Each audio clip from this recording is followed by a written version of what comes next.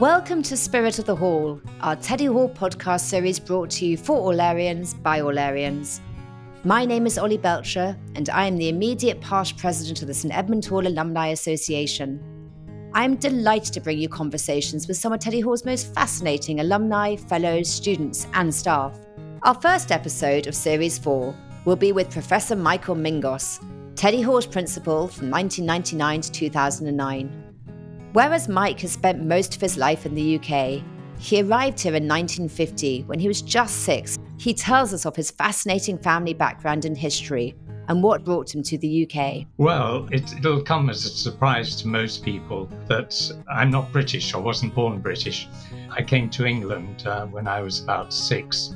So you can see that there's a tremendous mix of nationalities in my forebearers.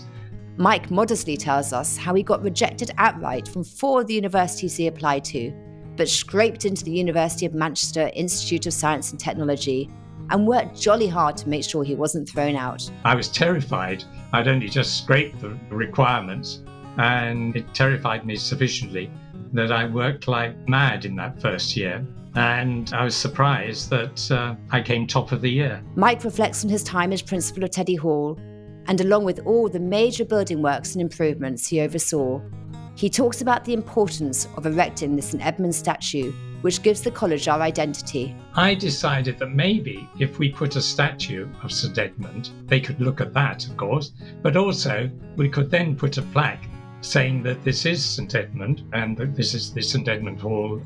Mike, thank you very much for giving up your time today. It's a great privilege to speak to you.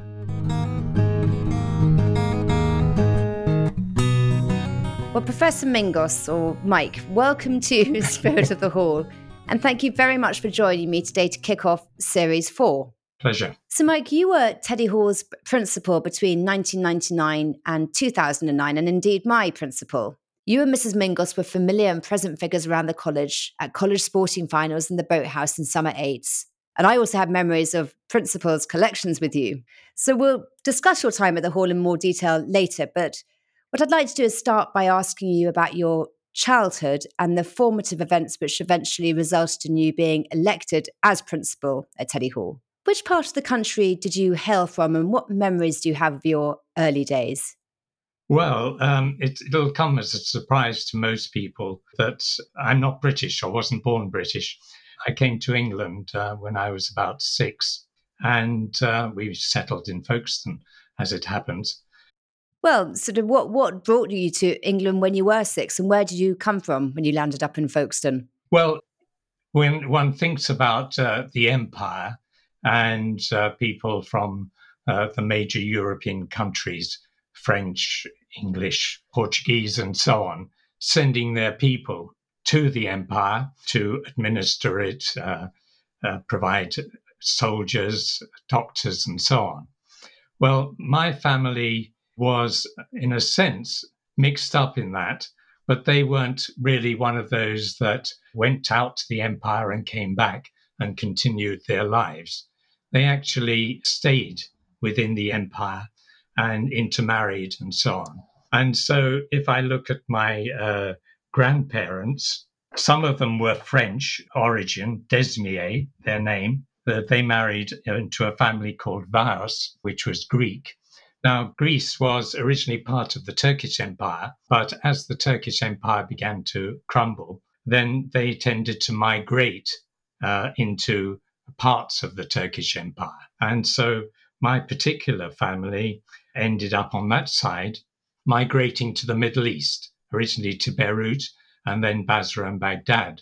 And so they're of Greek origin, but with French bits. And also some of them were born in Iraq or the Middle East. And so that was an extra complication.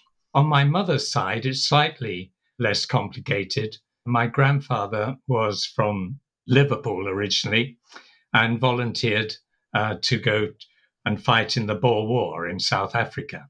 And at the end of the Boer War, they were given the choice. You could either go back to Liverpool, or we have some jobs going in the Indian police force. Would that be an alternative? So he decided not to go back to Liverpool and went and joined the police force in India. Obviously did quite well there and moved up the ranks and was promoted. He married, but his first wife died, and there was one son from that. And then he met my grandmother, and she was a Rosario, and her family had some English blood in her, but was also from Goa in India. Consequently, that's where the Rosario name comes. And so that adds an extra mix into it all. They married and they had two girls, and he rose to be high up in the police in Pune in India, Pune as it is now. Unfortunately, he died at the age of 50. They were just planning, because if you worked out in the empire, you tended to retire at an early age because of the possibility of diseases and so on.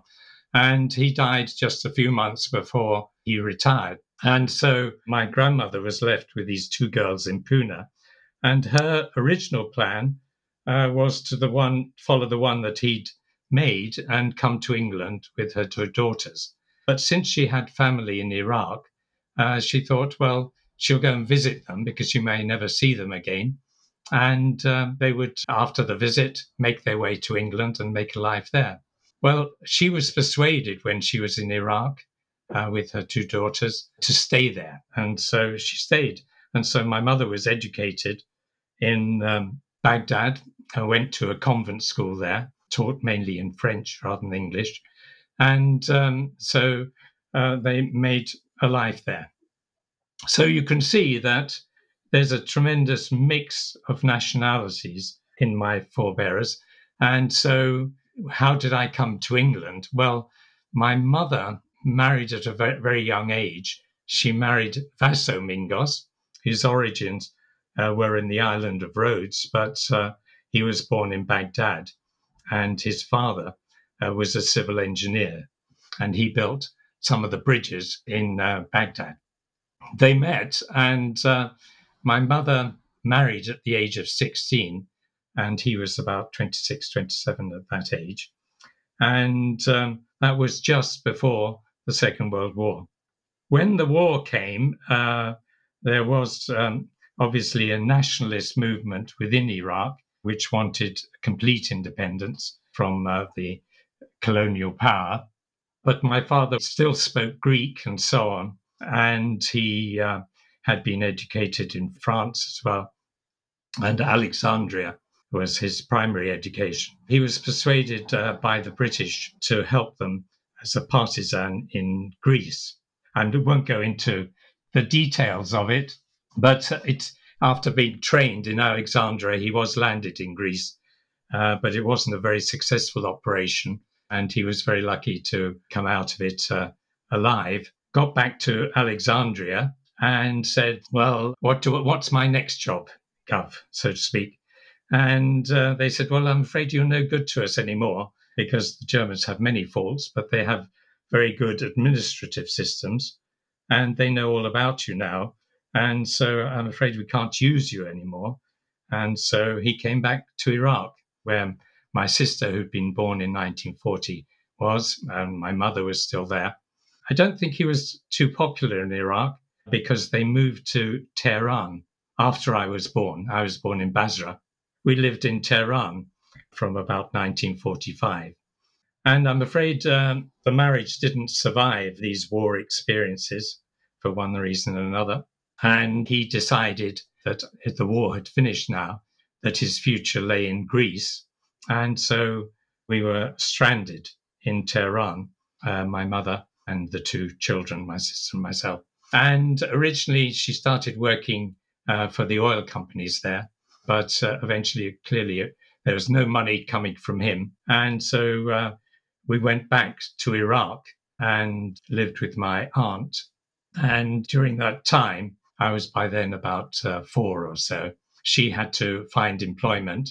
And so she used to commute from Basra across the Shat al-Arab to a place called Khorram Shah in Iran and worked in the consulate there.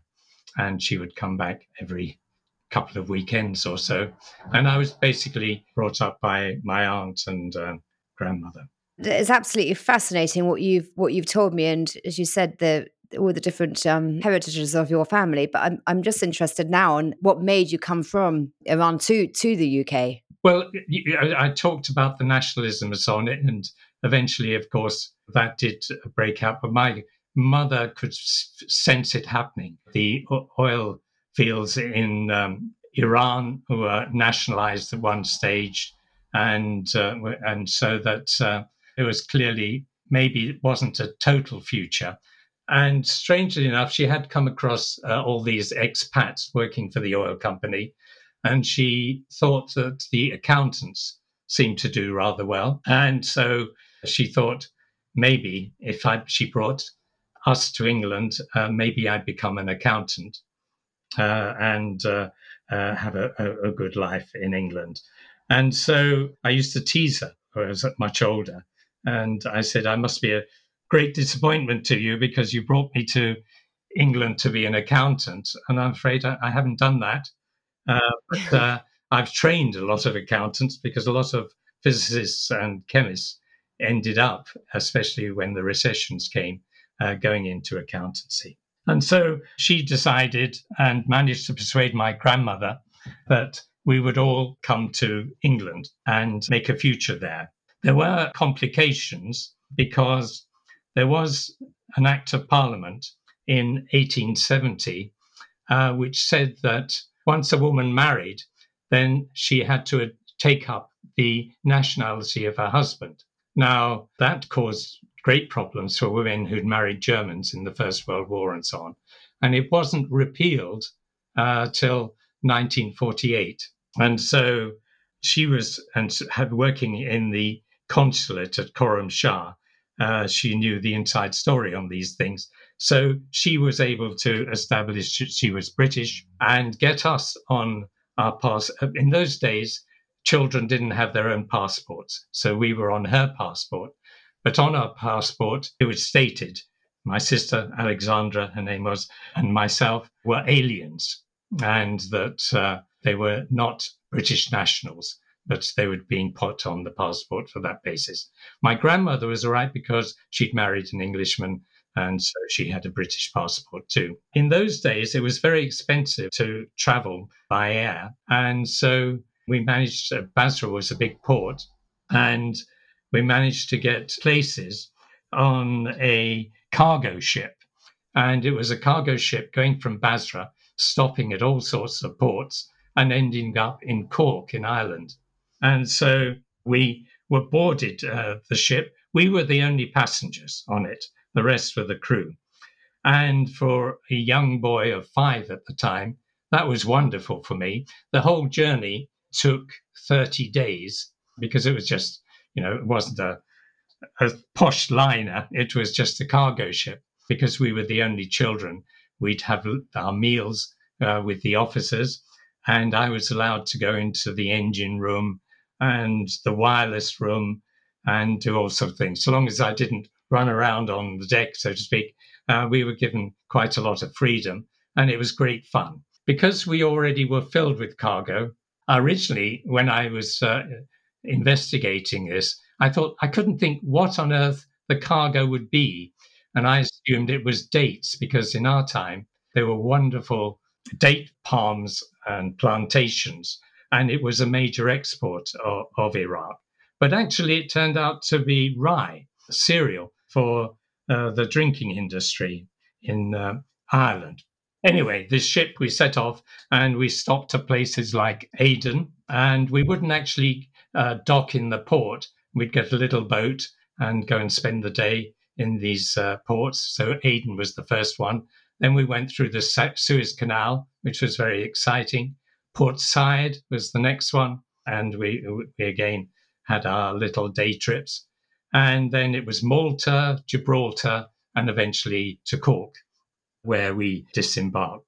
And the whole journey, as I said, took 30 days from start to finish. My grandmother was very religious, so the first thing we did was have to go to the cathedral in Cork, and thank God for allowing us to have had such a safe journey.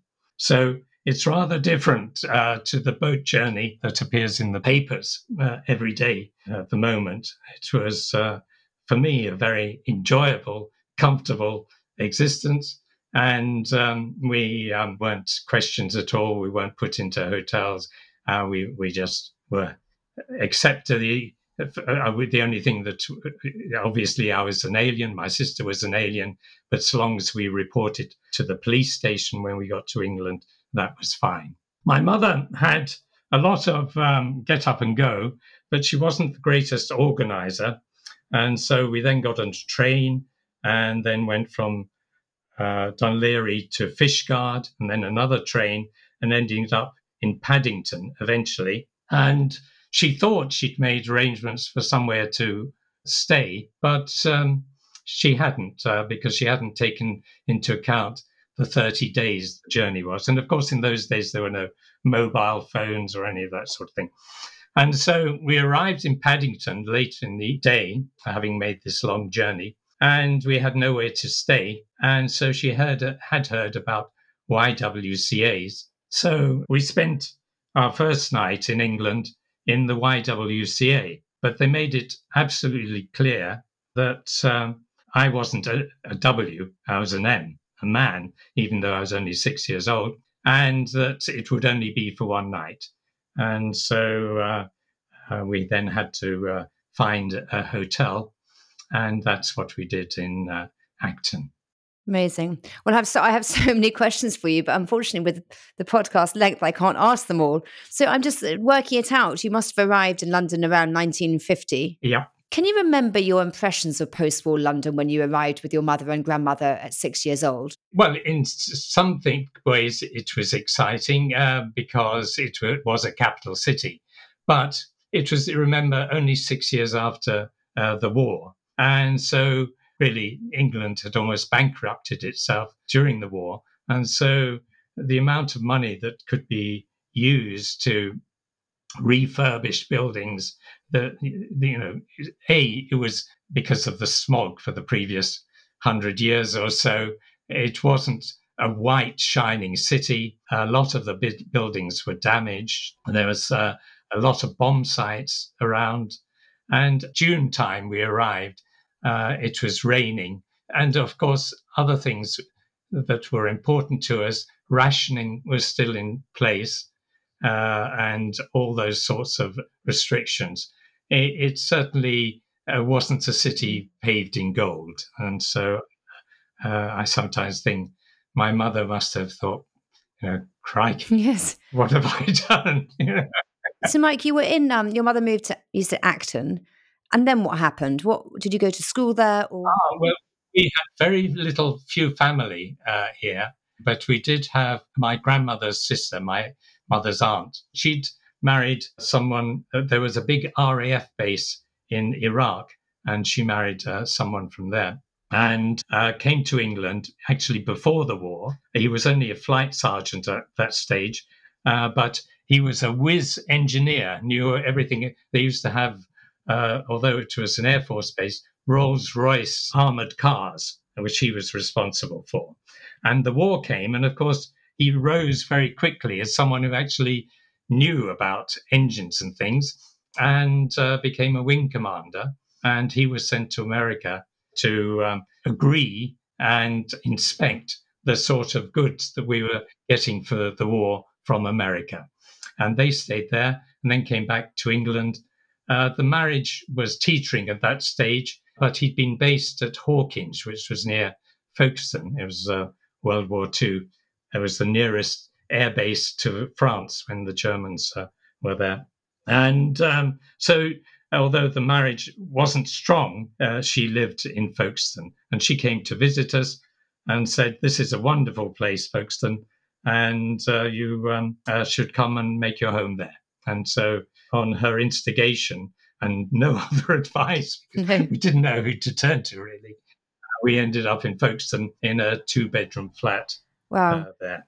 So, Mike, at the beginning, you said that people may think you're an Englishman, but you aren't, and you've explained very clearly why. Where do you now consider you're from? Well, I have spent I have lived abroad at times, but I've spent most of my time in England. As I say, most people wouldn't recognize me looking at me or seeing the way I speak and so on. So I've adopted all the English characteristics, I think, and I enjoy the English sense of humor and all that. And when I eventually became naturalized and British, it said on my naturalization papers, previous nationality, there's a section there. Mine says uncertain, and you can see why it's uncertain. They just gave up on me, so to speak. So the irony is that when I was first an academic and was not paid very much, we did the family, we had two young children at that stage, we were asked to appear as a typical English family in an advertisement that was going to be launched in Japan to sell wool carpets, English wool carpets. And so there are pictures of us as the typical English family in a typical rented English home. It was actually, one of these stately home type places. And so I looked sufficiently English, I suppose, to pass for an advertising campaign. Yes, absolutely. So, Mike, you mentioned when you first became an academic. Can you tell us how you actually got into academia and what inspired your love of chemistry? As I say, my mother would much preferred me to become an accountant. But of my generation, I managed to scrape into grammar school on the basis of an interview. Only two of us that went from my primary school to grammar school. And I would say that my time at school, I wasn't known as one of the academic members of the thing. I was surprisingly, given my size and so on, better known for my sporting activities and being a bit cheeky and so on. And so at 14, you had to make a decision at that time whether you're going to follow O levels, GCSEs as they are now, in the arts or sciences. And so I opted for the sciences because I was quite good at maths and so on. And then, of course, I passed those, then went into the sixth form and studied maths, physics, and chemistry like everyone else. Maths, when I got into the sixth form, was a lot harder than I imagined it would be. So that was out as a career. Physics had a bit too much maths in it for my liking. And so chemistry was going to be. And I was very fortunate to have a very nice and charismatic chemistry teacher who allowed us access to the chemistry labs in the sixth form, even when they weren't official chemistry periods. These days, health and safety would completely ban anything like that. But at that time, it showed me that it was a creative activity. You could actually make something new, by mixing chemicals together. And there were colors and smells and all that sort of thing. And so, really, I ended up as a chemist. My parents moved when I was in the sixth form. We moved to Blackpool at that stage. That was disrupting in a way, moving halfway through the sixth form, but it also gave me an opportunity to slightly rediscover myself and become slightly more interested in books and academic matters and so on and so forth. And so that was a very important stage too. But as I say, although I was always in the top stream at school, I never received a prize at prize giving day or anything like that. I would do the minimum for work that I could get away with, really. In those days, too, you didn't have an UCA or UCAS scheme for getting into university. You had to apply to each individual university. And I applied to about 5, I think. 4 of them rejected me outright, but I got an interview at the Faculty of Technology in Manchester, what was to become UMIST eventually, independently, but at that time was part of the University of Manchester. And there was a bizarre thing that if you did well in the interview and they liked you, and the marks in those days, you didn't have grades for A levels, the pass mark was 40. So if they liked you, they would offer you a place of 2 A levels, 3 A levels at the grade of 40%. And if they didn't like you, didn't think much of you, they asked you to get 360s. Right. They asked me to get 360s. And Well, at least they didn't. At least they didn't reject you outright like the other four. Or the- then I did my A levels, and I remember getting the results, and they were 65, 55, 50. So I went to my mother. I said, "Sorry, I don't think I've got in." But at the same time, there was an envelope giving me all the instructions for when I arrived. And so they'd lowered the mark for me. And so I just scraped in. And so at that stage, I was terrified. Obviously, I'd only just scraped the requirements. And it terrified me sufficiently that I worked like mad in that first year. And I was surprised that I came top of the year. I was expecting to be thrown out. Oh, that's the other thing I ought to say. At university in those days, we started off with 120. And after the first year, something like 30 or 40 were thrown out. And after the second year, a further number were thrown out. And then we were declassified, in a sense, into honours and ordinary students. So eventually you could get a first 2-1-2-2, third honours degree, and similar classifications for ordinary degrees. And so it was very different to the very few people, really. Well, well done, Manchester, for spotting potential, is what I say, and for you for actually going from doing the bare minimum to working very hard. So, Mike, you obviously went through university there. How did you end up as principal of Teddy Hall in 1999? I did my doctorate at Sussex University and then went to America on a Fulbright fellowship for 2 years at Northwestern University. Then I came back to England, and my first academic job was at Queen Mary College in the University of London in 1971. And it was a bad time, actually, for being an academic, because although we had 20 faculty members there, we were only taking 18 students a year. So I thought I was the last in. I might very well be the first out. And so I didn't see too much of a career there at that time. But after 5 years of doing my own work primarily, I applied for a job at Keble and Oxford University. I was appointed a fellow at Keble as the inorganic chemistry tutor. And that I did for 15 years or so. And then I moved to Imperial College in London as a professor of chemistry there. And that was in 1992.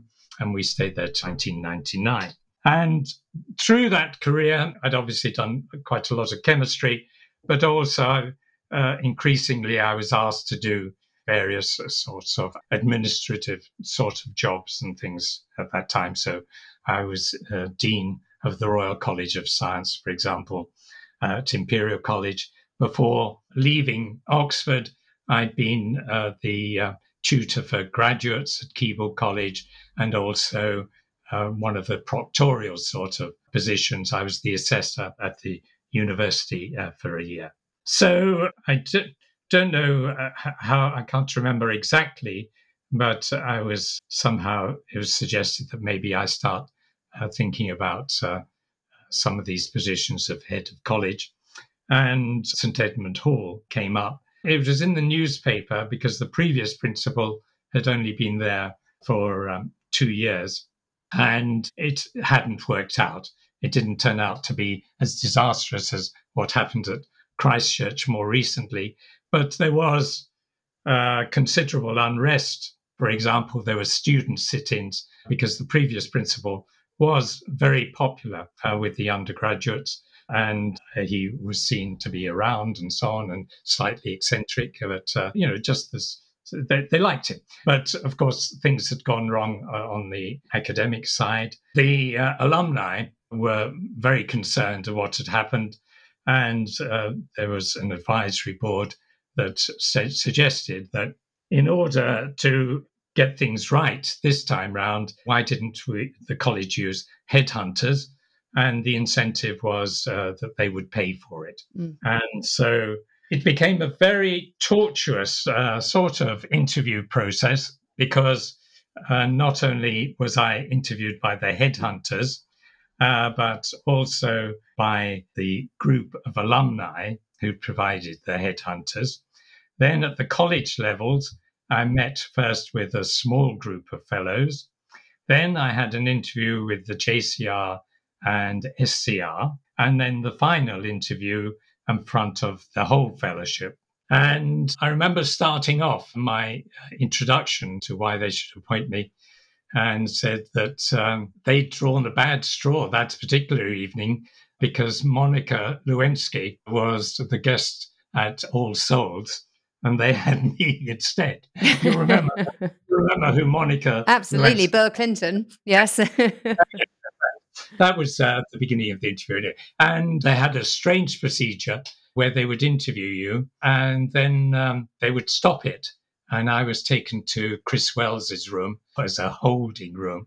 And they would have a short meeting to discuss what they should have asked and hadn't asked, so to speak. And then I was brought back in. So that was the whole interview.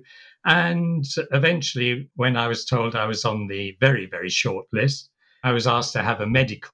And so I had to go off and have a medical. I received that when I was in South Africa on other business, actually.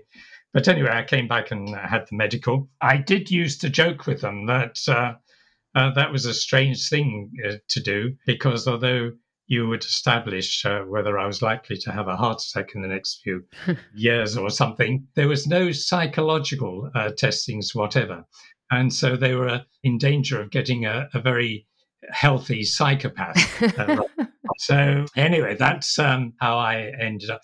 There were sort of some problems with that appointment, because the advisory board that gave the money for the appointment interviews and so on weren't very happy with me, and they didn't want me. I won't go into the whole story, but I had good support within the college, I think. I mean, it seems that it was a very good appointment, because I think, from what I understand, in your time as principal over that decade, you did succeed in bringing stability to the college. I think you were also responsible for launching and directing a very successful fundraising campaign, which resulted in several buildings. Can you tell me about some of these? In a sense, it was obvious that St Edmund Hall was one of the poorer colleges in Oxford, and it also suffered disadvantage in aesthetic terms. It's not a disadvantage. It's in a wonderful location, a wonderful site, and if you were to try and picture a college for an outside audience, it has those in a very beautiful and a compact way. But the disadvantage of that, of course, is that you don't have any room to expand. And being a poor college, we didn't own other land within Oxford where we could expand, except for, of course, Norham Gardens, quite a far distance. But all the inner city colleges, except the very rich ones, suffer from. So that's why the sizes of colleges more on the periphery, St Cat's, St Hugh's, Keble to some extent, have been able to expand more readily than Oxford. But that needs money, and there's always competition between the colleges of providing more facilities to get the best students and so on. So there had been previous campaigns within the college, but none had reached their target. And so I did give a lot of time and effort to trying to launch a successful campaign, and touch wood, we did. And based on that, of course, we were able then to buy originally it was going to be St Hilda's was going to, yes, I think it was St Hilda's, was going to build something there. But we took over the plans and built the Dawson Street building at the bottom of the Cowley Road. Is that the William R. Miller building? William R. Miller, and Bill Miller has been a wonderful donor to the college and made a very substantial contribution that allowed us to do that. There were major sort of things within the hall that anyone would visit. For example, when you first came into the hall, when I first visited, there was a cubby hole. It might have been there when you were first there, which was for the porters, and it wasn't a very efficient and so we completely refurbished the entrance of the college. That involved because the college wine cellars were right underneath that part of the building, and so that they had to be transferred. That's 40,000 bottles of wine to a safe location whilst that building work went on, and then they came back again, and that was completed, and it produced some more additional office space in that area. But the major building work that on the site that we did was to introduce the new lecture hall. The Doctorow, Jarvis Doctorow, was again a magnificent donor that we managed to persuade to help us get that new lecture hall and additional offices and student rooms above the Wolfson Hall. And also refurbishments in the gardens, the introduction of the St Edmund statue was one of the projects. I noticed, and this is true of all Oxford colleges, is that as somebody who doesn't know, you walk past them and they don't tell you which college they are very often. And this was especially bad on the basis that if you were the right sort of person, you'd know which college they were anyway. So, and that disturbed me because we have such a small fingerprint on Queen's Lane, it's very easy to walk past St Edmund Hall and not even know it was there. It's such a pretty place. Why not say that you're St Edmund Hall? But that couldn't be done because of the reasons I explained. But I also noticed that visitors often would stop after going past the entrance and look through the iron gate, thinking that it was an Alice in Wonderland world or something there. They couldn't help but sit and stand and look. So I decided that maybe if we put a statue of St Edmund, they could look at that, of course, but also we could then put a plaque saying that this is St Edmund and that this is the St Edmund Hall. And so that was the reasoning behind getting that statue put there, is to give a clearer identity of the college. Once it was it wasn't popular with all the fellows. A lot of the fellows thought he was far too skinny. They preferred a Friar Tuck sort of appearance and there was one stage where they were thinking of putting it in the new Fellows' Garden or that part of the college. But that would have destroyed the whole purpose of it, Yes. my stratagem to get the college identified. So I had to fight quite hard for it to be instated there. And like all these things, there are unintended consequences. I just wanted it to identify St Edmund. But Rodney Munday was insistent that it also have a wider sort of plaque stand on it that people could sit beside him. And that we did notice, Stacey and I, that very often undergraduates would sit beside St Edmund's and some would even be talking to him.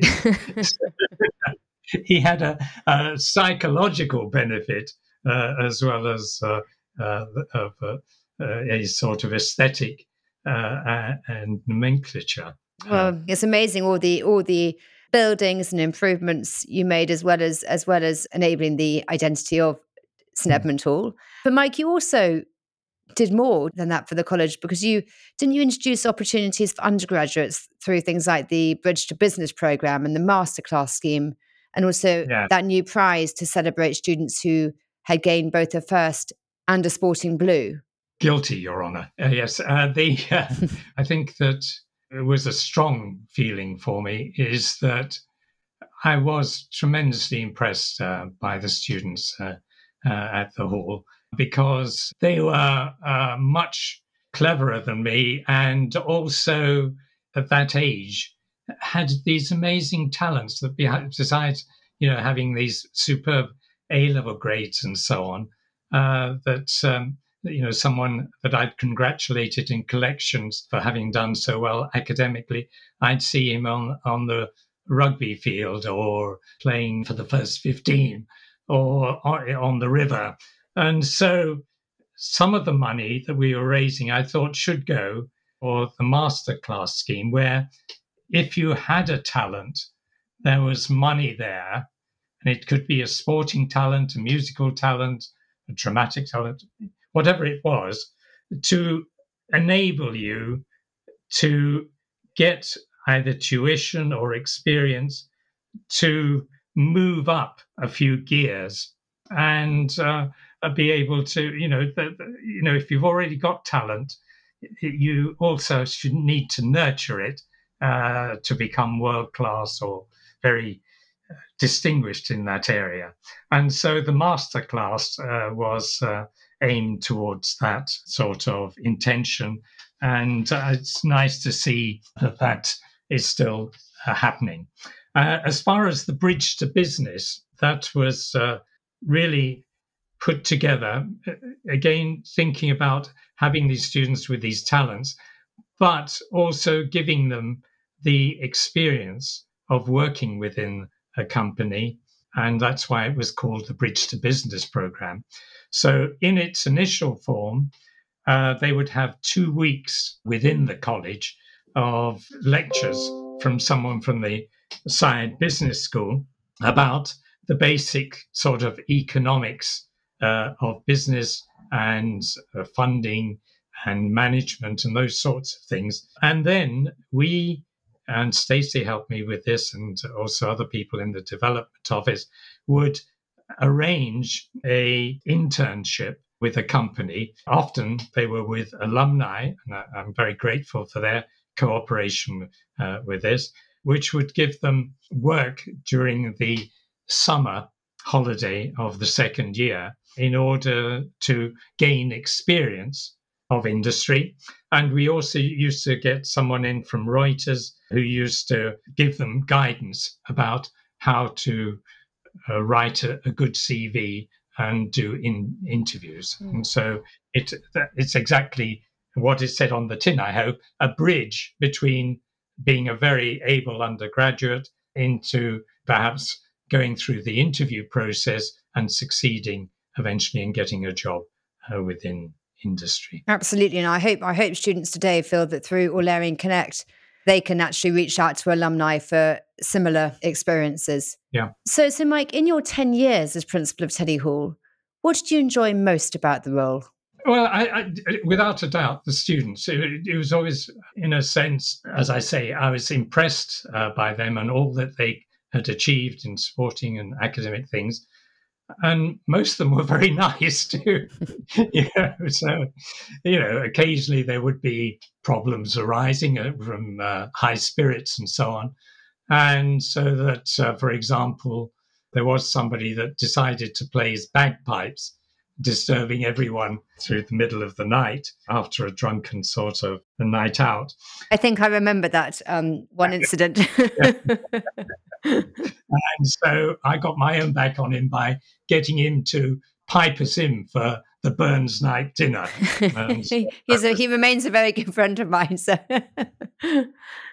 So I think that was really the outstanding. It was there. And of course, I enjoyed, at first it was a bit strange living in the hall. It is right in the college, but it was an opportunity to see, because I no longer taught the students, and I thought it was important to be seen to be there if there were people with problems that wanted to come and see me or problems arose, that people felt I was on site and approachable.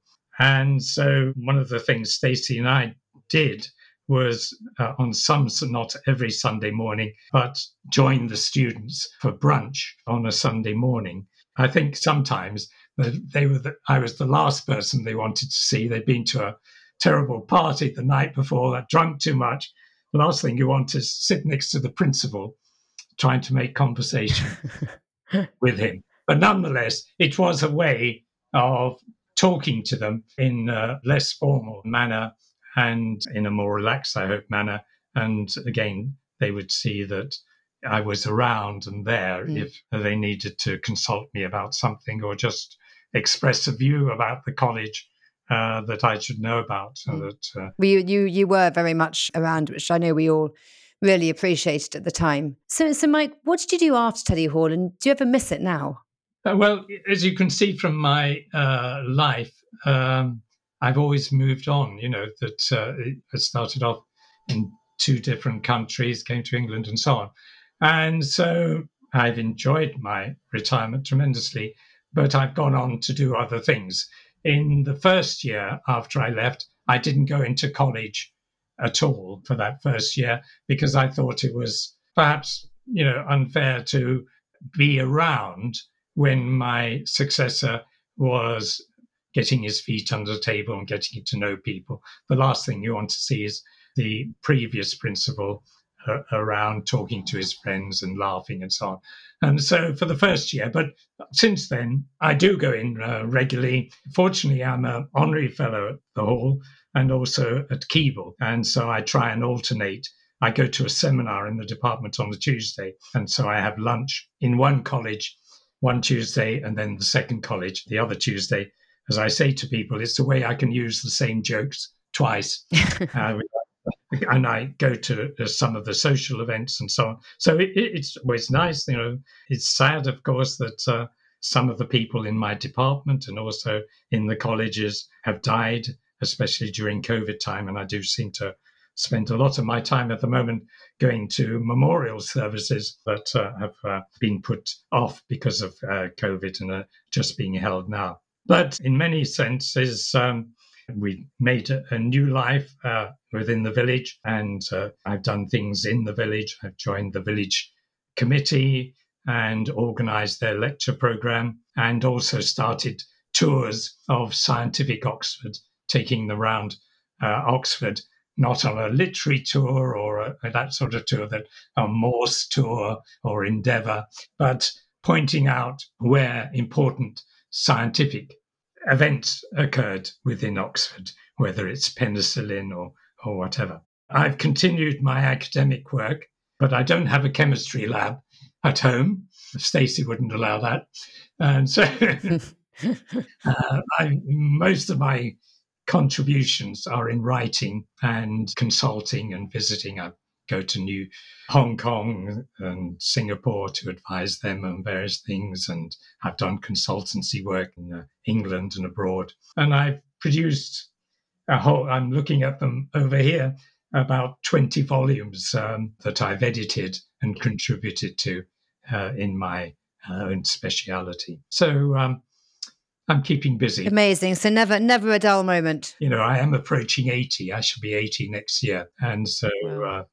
I'm a bit slower than I was. My memory is not quite as good. Well, it seems pretty sharp to me. So Mike, before you go, can I ask you to leave us with 3 favourite places of yours?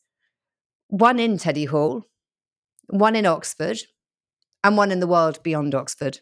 I'll do them in the reverse order, if you don't mind. The world, we've travelled a lot, Stacey and I, and my job has always allowed me to travel a lot. So my favourite places in the world are Italy, northern Italy, especially Florence, Venice, Rome, but also Japan. I think Japan's a wonderful place to visit.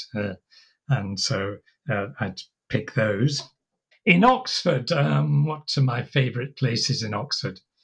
I don't really have one particular place, but what I do like is walking around Oxford, because there's always things that I hadn't noticed before that are interesting. And it's just because it's the place I've lived in most of my life. And if I were to call anywhere home, it would be Oxford. And COVID had many dreadful aspects of it. But one nice thing was seeing Oxford during the day almost empty, and walking around Oxford during those days was particularly nice and evocative in a sense of having empty streets without other sort of modern people gave you a fine sense of history and brought back many memories for me. Teddy Hall, my favourite, I think, would be to sit next to St Edmund and talk to him about what problems I've got left. On that bench that you mentioned. On that bench. Wonderful. And Mike, if you could guarantee one thing about Teddy Hall that would never change, what would it be? Well, as I say, I am a person of change all the time. So I think change is part of life. And so that you see, even Teddy Hall's wonderful front quad, which is the prettiest in Oxford, I'm sure, even that has changed since I first saw it. There used to be a eccentric leaning tree. We must have been there in your time in the quad, which is gone. There used to be the flagstones with old members, and that's gone. Nothing really stays. There's always change, and you hope that it's done in a way. And so I try and avoid saying too often that something should never change, because change is part of moving on and progressing and so on. So I think that I'm dodging your answer slightly, but I am a person that thinks change has to occur and accept it. Okay, well, I'm going to ask you a different question then to leave on. What change do you think is the best thing about Teddy Hall? As in the constant changes to the buildings or to the student body or to the fellowship? What change do you think are the best? Changes in all those. I think, you have to change the building to accommodate new requirements of the students and so on. You try and maintain those parts of it that are still pretty, but you do have to change the building. The staff is changing. Even when I got into trouble, I think, in one of my interviews, because it was so obvious to me that at that time, I think there were only 2 or 3 women fellows, and now there are many more. And so that sort of change to me was obvious that it had to occur. I encouraged it. And similarly with the student body, it's changing as a university more from just being an undergraduate university as increasingly becoming a research university, a more international university. There are many more people now in Oxford than when I first came. And, for the reasons I explained early on, was something of an outsider. That has changed dramatically because it's an international activity. Absolutely. Well, Mike, thank you very much indeed for your time today. No. I remember being so proud that you were my principal and loved seeing you and Stacey or Mrs. Mingos in and around college most days. And it's been really wonderful to talk to you today. So thank you. Pleasure. I hope you enjoyed hearing from former Principal Mike Mingos, whose fascinating background and family history could be a podcast in itself. I was always grateful for Mike's presence in and around Teddy Hall, as I felt he really knew us and what we were up to. Our next episode is with Cleo Georgiadis, who came up to the Hall in 1990 to read psychology and philosophy. Since then, Cleo has done all sorts of jobs in what she describes as a zigzagging career, but she has ended up in the world of hospitality and brought the Greek restaurant Estiatoro Milos to London, which she absolutely loves. Subscribe now on Spotify, Apple, or wherever you get your podcasts, and thanks for listening.